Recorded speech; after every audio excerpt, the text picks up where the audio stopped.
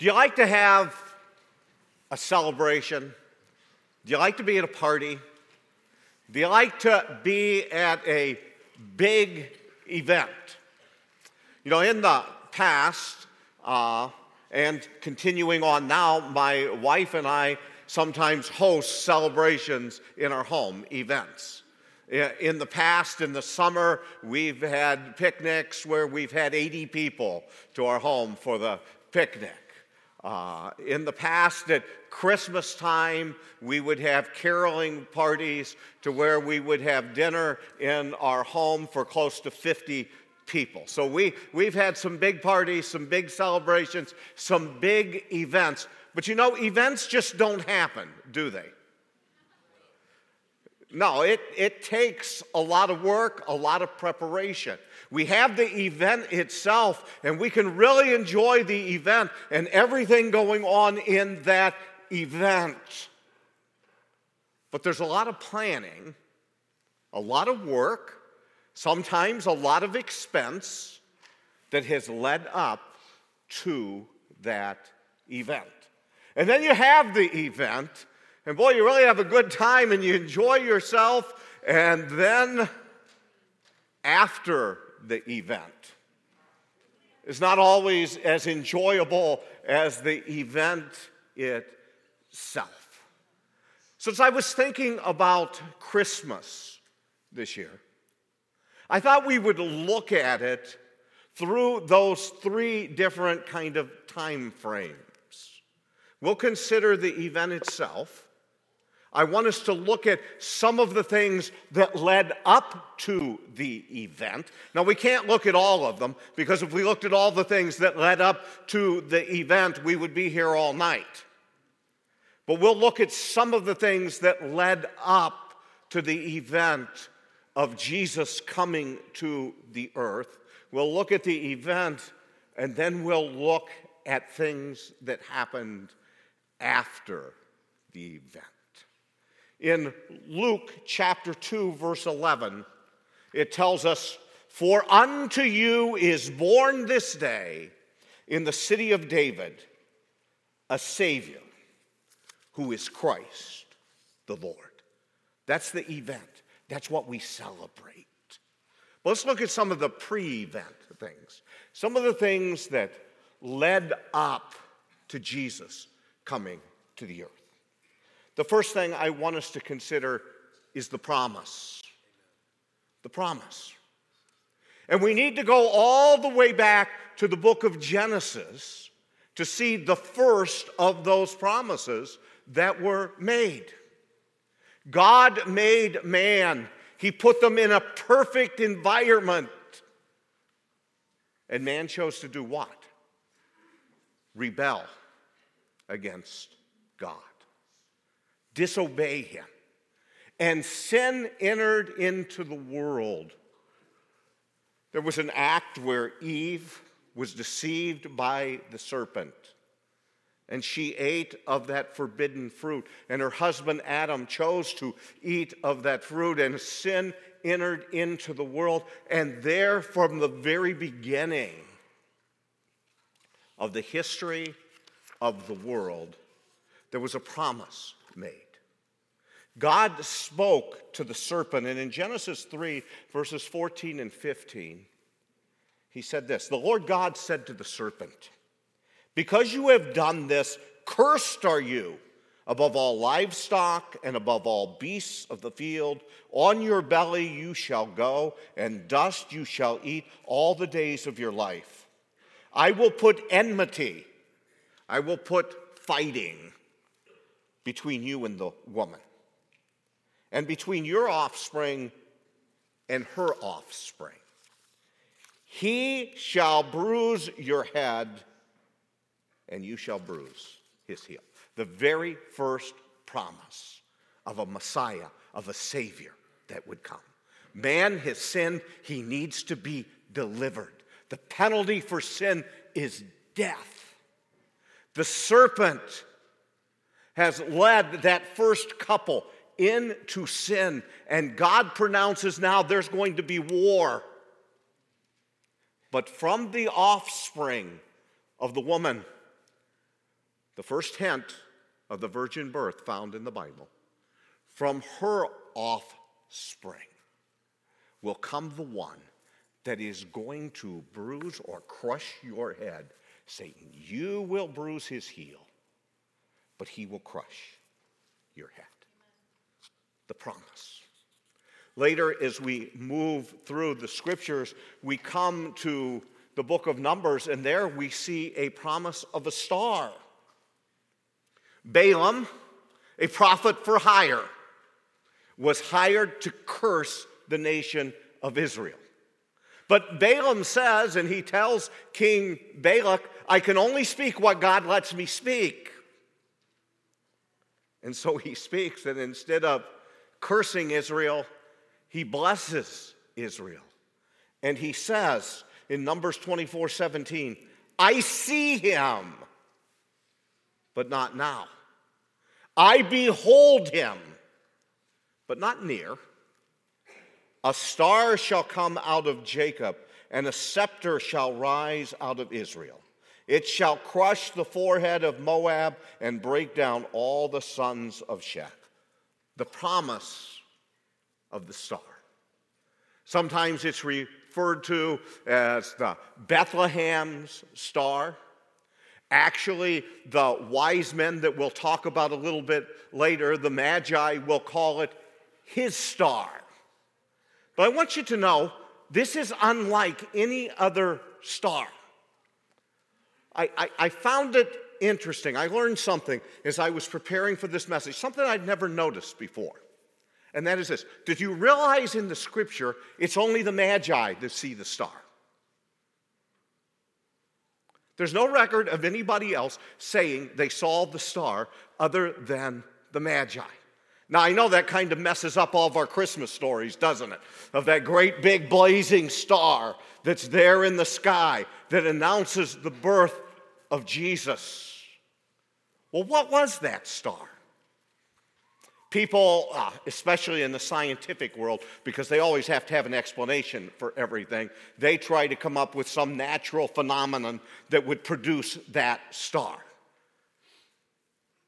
But it's unlike any other star we've ever seen. What star do you know of that appears in the sky that leads you that you can follow it? It moves and you can follow it. And it moves in different directions. The wise men say they saw the star in the east and they followed it, and then the star that was there disappears.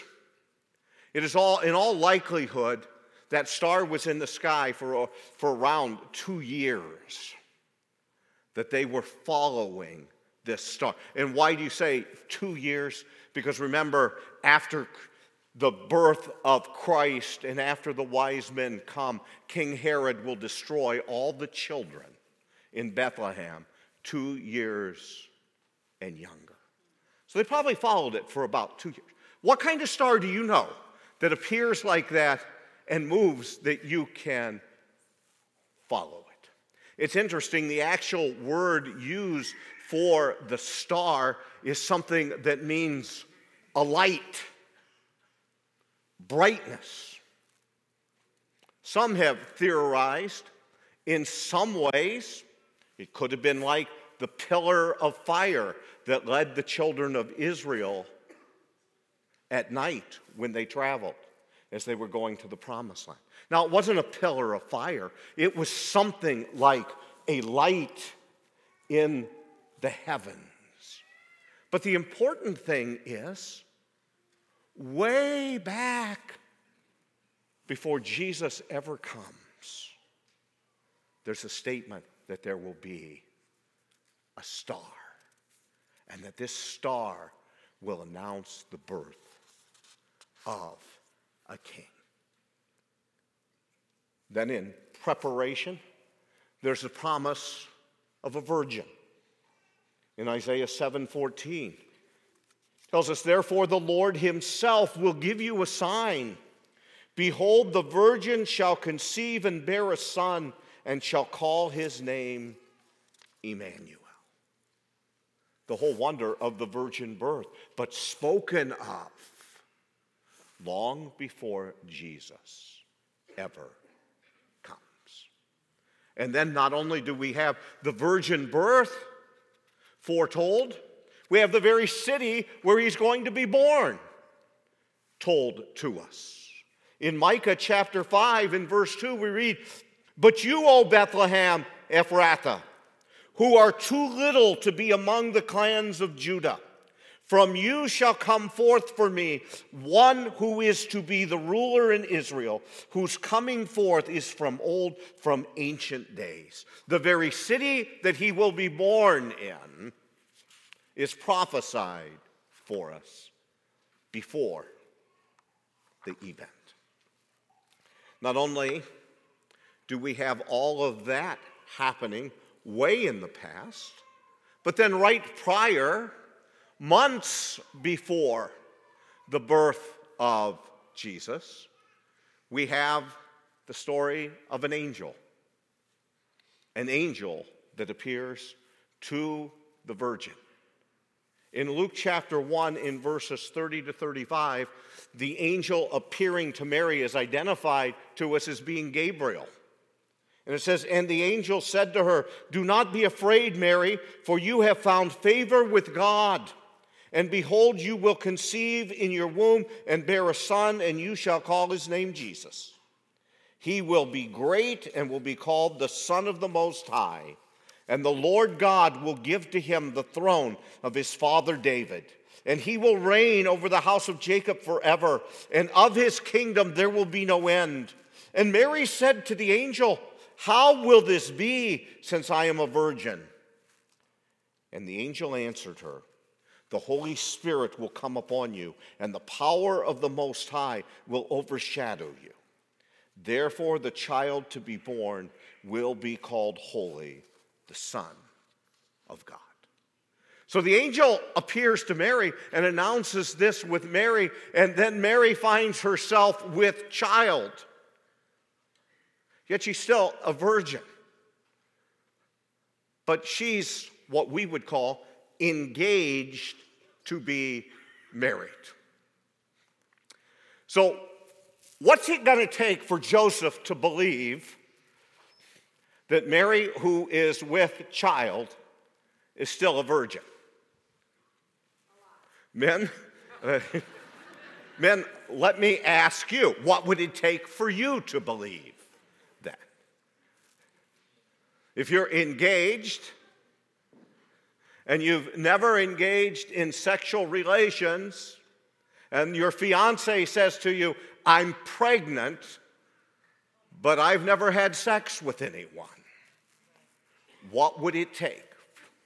Well, I believe that's why we have an angel appear again in the story, right? Over in Matthew chapter 1, written, "Now the birth of Jesus Christ took place in this way.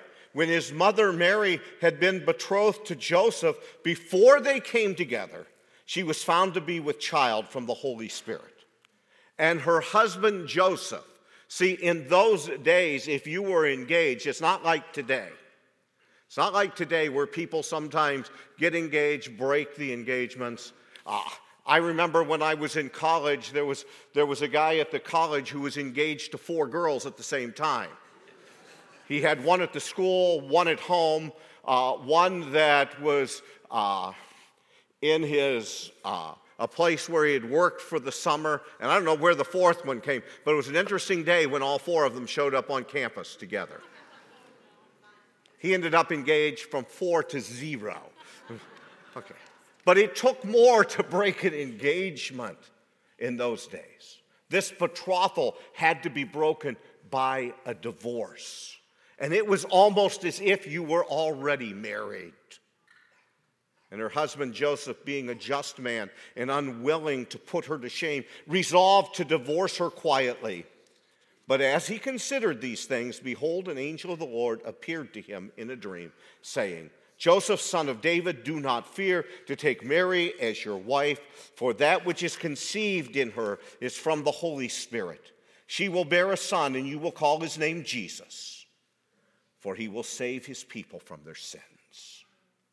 All this took place to fulfill what the Lord had spoken by the prophets.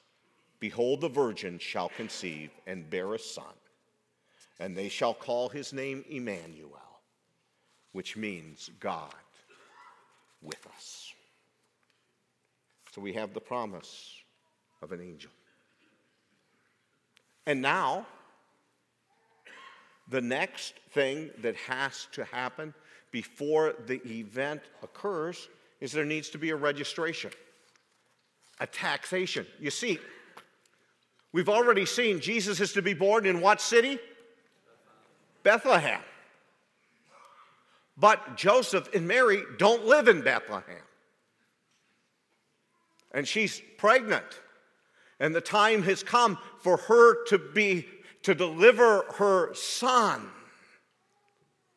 So there's a registration that has to take place. And we read about that in Luke chapter 2, verses 1 to 5. It says, in those days a decree went out from Caesar Augustus that all the world should be registered. This was the first registration when Quirinius was governor of Syria. And all went to be registered, each to his own town. And Joseph also went up from Galilee, from the town of Nazareth to Judea, to the city of David, which is called Bethlehem, because he was of the house and lineage of David, to be registered with Mary, his betrothed, who was with child. So all these things, and many more that we don't have time to mention tonight, were all pre-event things. All had to happen before the event itself occurs. Now let's look at the event. Galatians 4:4 will tell us it's in the fullness of time, at the exact perfect moment in all of history that Jesus is born. Luke chapter 2, verses 6 to 7, very simply tells us, and while they were there, while they're in Bethlehem, the time came for her to give birth. And she gave birth to her firstborn son and wrapped him in swaddling cloths and laid him in a manger because there was no place for them in the inn. Can we let that just sink in for a moment? The event, the complexity of the event, the complexity of what is occurring here. God has come to earth. God has been made flesh. There in the manger, the baby is God. The complexity of all of that. Oh, I have all kinds of questions and all kinds of things I don't understand about all of this, other than I know that it is true and I believe it. The complexity, but also the simplicity of it. He's not born in a grand hotel. The one who is king of the universe, the one who will one day rule forever, the one who made the very world and everything in it. There he is, in a manger, in a barn, because there was no room for him in the end. Just ponder that for a moment. I think we lose it in our huge celebrations and in our parties and in everything that goes into all that we do around Christmas. We can lose the complexity and the simplicity of what really happened on that first Christmas. Well, from the event, we move to the post-event. And what do we see in the post-event? First of all, we see shepherds.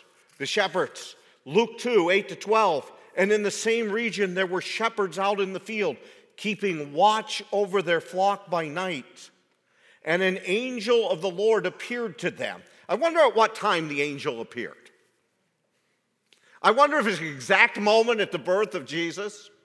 I wonder if it's right as she places him in the manger.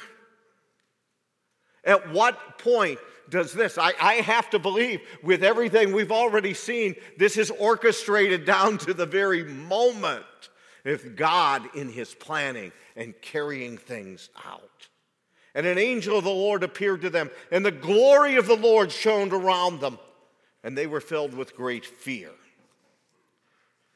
And the angel said to them, "Fear not, for behold, I bring you good news of great joy that will be for all the people. For unto you is born this day in the city of David a Savior, who is Christ the Lord. And this will be a sign for you. You will find a baby wrapped in swaddling cloths and lying in a manger." The shepherd, perhaps the lowliest of the people in that area. Perhaps the group that was most despised and people thought the least of, the shepherds. To them comes the announcement of the birth. And then right after that announcement to them, we have the heavenly host. Luke chapter 2, 13 and 14. And suddenly there was with the angel a multitude of the heavenly host, praising God and saying, "Glory to God in the highest, and on earth peace among those with whom he is pleased." The whole heavenly host. Wouldn't you have liked to heard that? Yeah. I wonder how many angels there were in the sky that were all joining in. You know, I'm convinced that this is all recorded for us.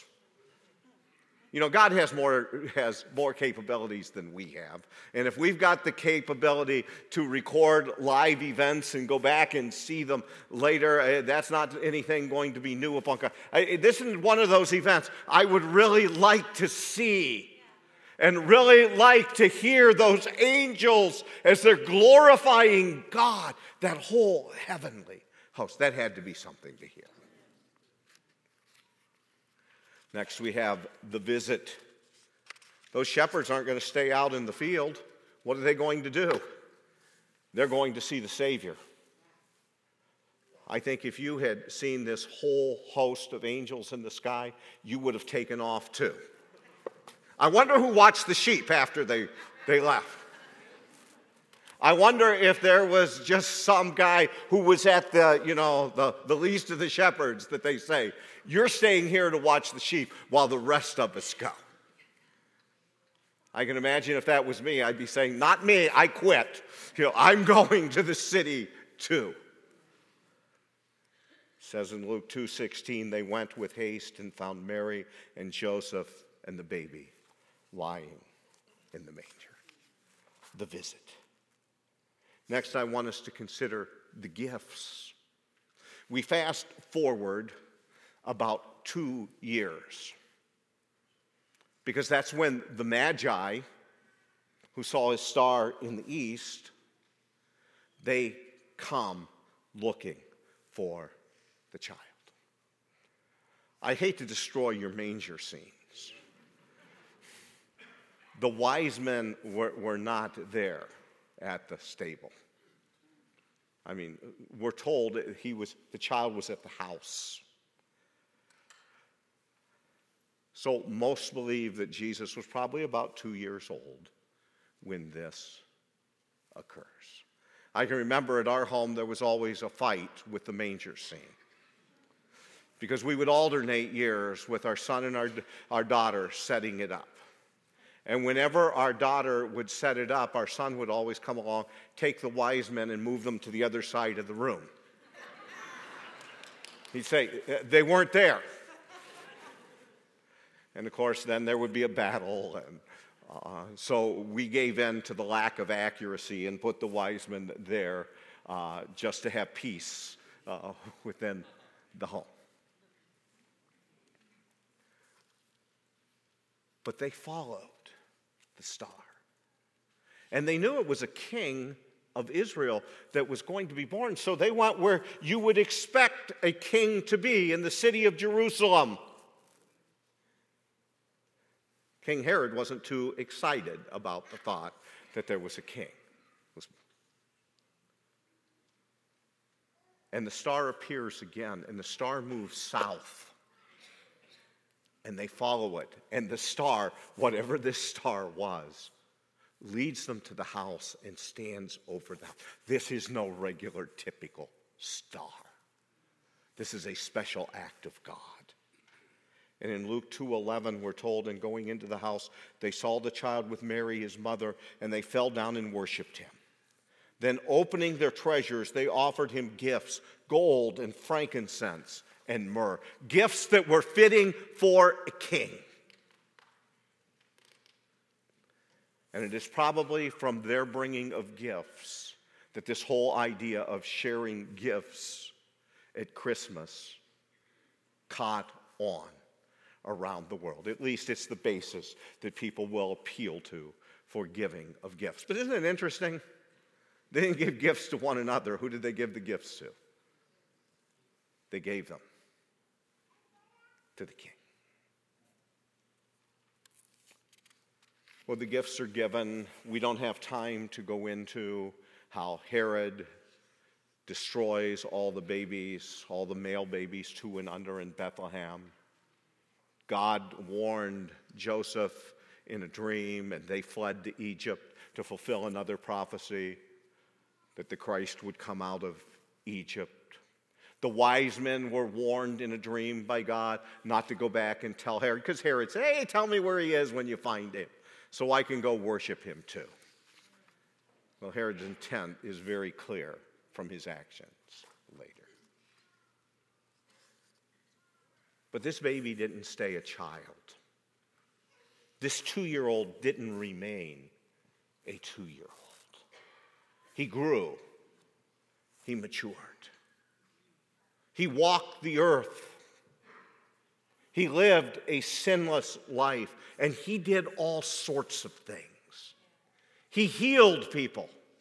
He performed miracles.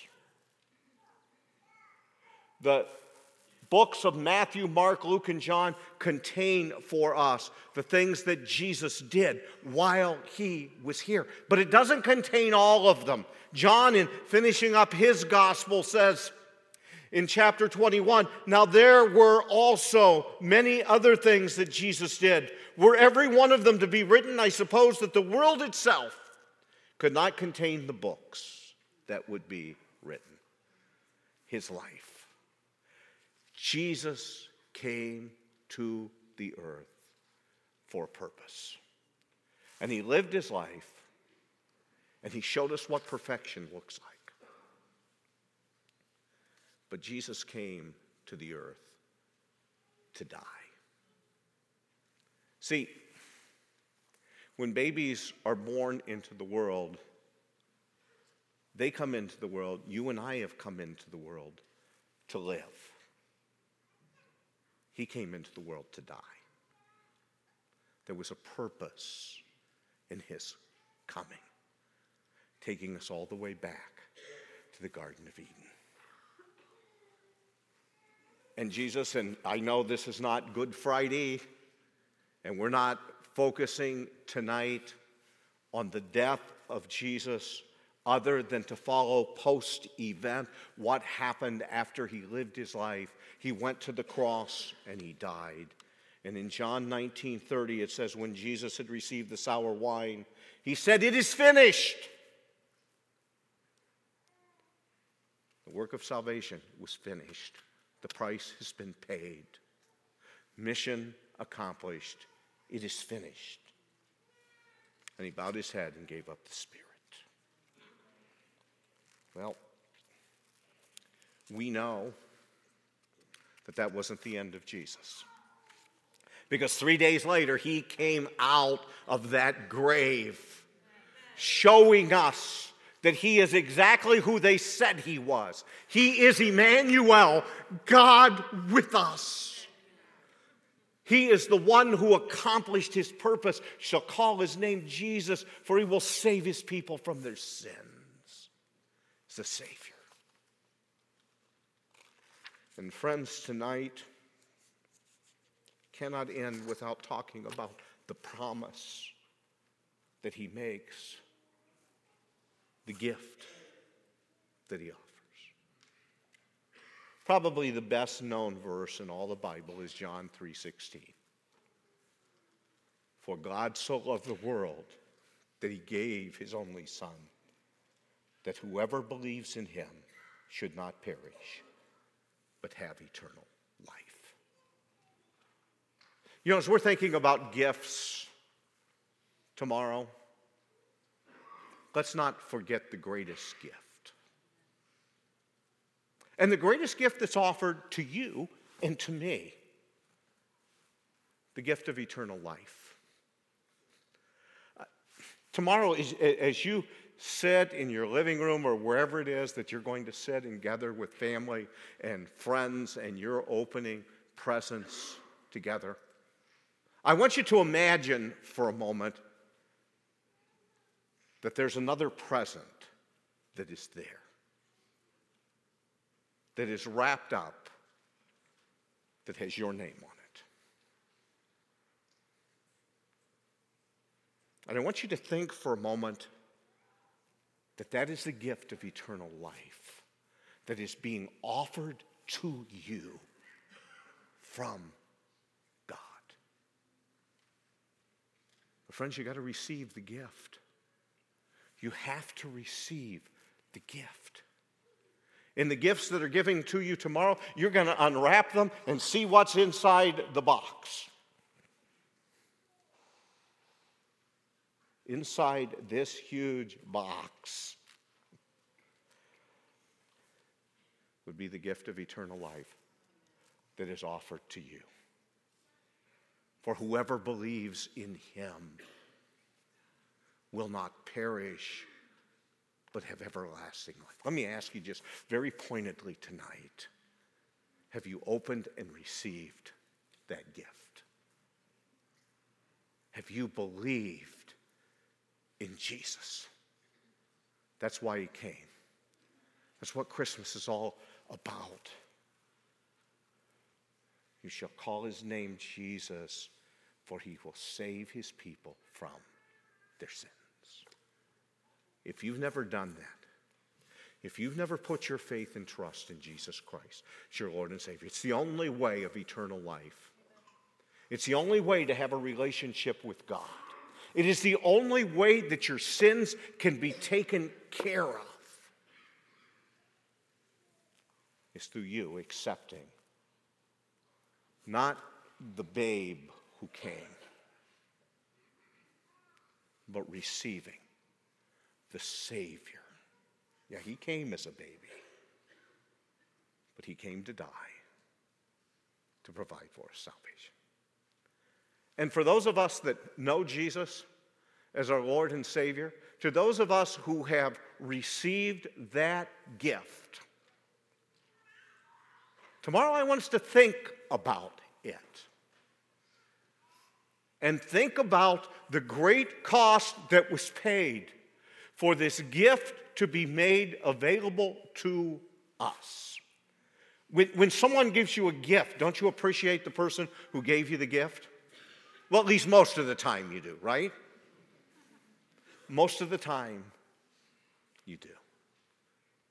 As believers, I want us to realize who it is who has given us that gift that we've already received and what the cost was of that gift. Because that will motivate us to live in a way that brings glory to him. Let's pray. Father, thank you. Thank you for sending the Christ child. Thank you for sending Jesus who saves us. Thank you for Emmanuel, God with us,